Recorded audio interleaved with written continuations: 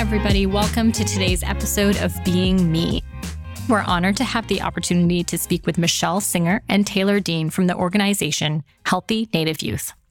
Healthy Native Youth is an organization that promotes the health and well-being of Native youth through culturally responsive education and resources.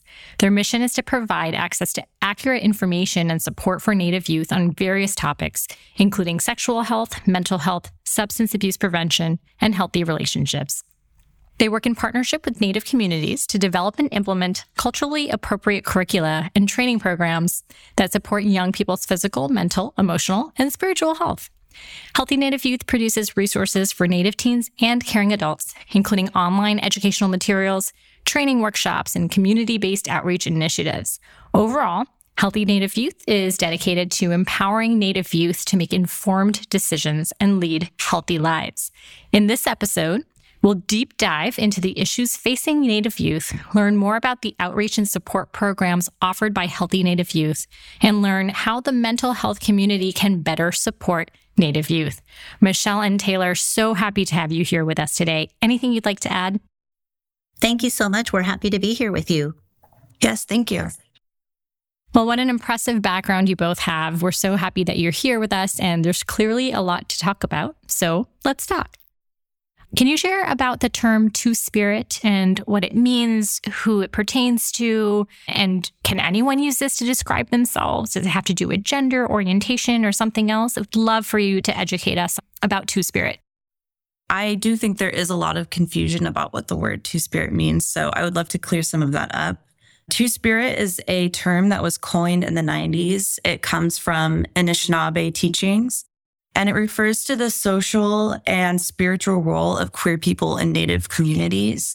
It is an umbrella term, and it can mean that you are gay, lesbian, bisexual, transgender, non-binary, or a multitude of these identities. It does not mean that you are two genders, although it could, depending on the individual. Many people who are queer and Indigenous identify with this term, but there are people who also don't identify with this term who are queer and Indigenous, and we're seeing an uptick in the word indigiqueer as an identifying term for Indigenous people. But either way, in the Native queer community, Native identities and their queerness are inherently linked and can't be separated from one another, is what we experience. And yes, Two-Spirit is a closed phrase. It's only for people who identify as Indigenous. And as I said, many people who are Indigenous and queer don't identify with this term as well. That's a really helpful explanation. I appreciate your shedding light on that. I'm wondering, how can non-Native clinicians and service providers best support young people who identify as being Two-Spirited in a culturally appropriate manner? Here at the Northwest Portland Area Indian Health Board, we're very fortunate to have two projects. One is the Paths Remembered project, which has an amazing amount of materials for Two-Spirit LGBTQ around those who identify, those allies such as families, and then also for clinicians and providers.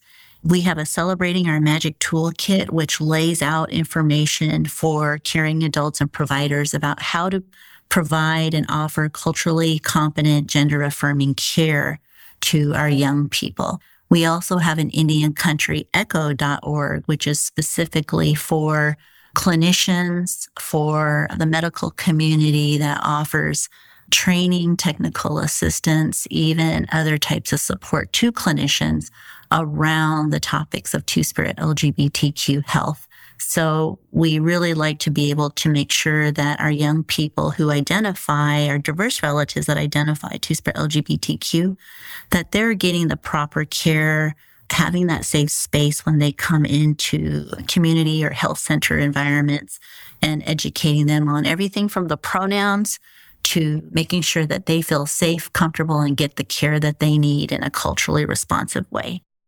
Amazing. That is a much needed resource, and I am so appreciative of your putting it on our radar and explaining what it includes. One last thing that I wanted to share. So in preparing for this podcast, we read about the Navajo Nation Pride celebration in Window Rock, Arizona, and they use a really wonderful hashtag for their outreach. It's #WeAreSacred, which I thought was just a really beautiful and inclusive statement. Can you share a little bit about how Pride is celebrated in Native communities? Yeah. So I'm a member of the Puyallup tribe, and we are one of the first people to celebrate our own Pride Month in June. We have a Pride Festival. We have vendors come. We have guests come to the event. I believe that our Two-Spirit Paths Remembered project has been invited as well. So that's one way that we celebrate in the Puyallup community. I don't know if Michelle knows much about that Navajo event that's going on, but I'm very interested. Yeah, the Navajo Nation is the largest tribe in the United States with the land base of the size of the state of West Virginia. The size of an event like that really underscores the importance of why we need to support our communities, our diverse relatives, our diverse youth, and come together to better support the health and the well-being of our Two-Spirit youth. And that means not only affirming our youth, but again, outreach to be able to have educational materials like what we're talking about here. How can we best be relatives? How we can best be allies? How can we best serve our people as a whole? A lot of these events, you'll see it's very local to that particular Indian nation. Everything from a powwow, it could be boothing with educational materials. There could be beading circles. We've seen drag shows.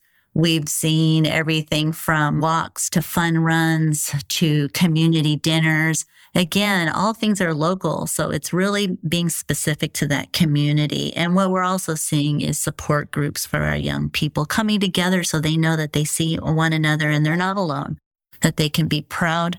And then also to our communities, lifting them up and seeing how beautiful. It's beautiful to see a powwow when you see a Two-Spirit young person dancing out there amongst the beauty of the culture. It shows inclusiveness, it shows strength, and it shows that, yes, our young people, all people are sacred.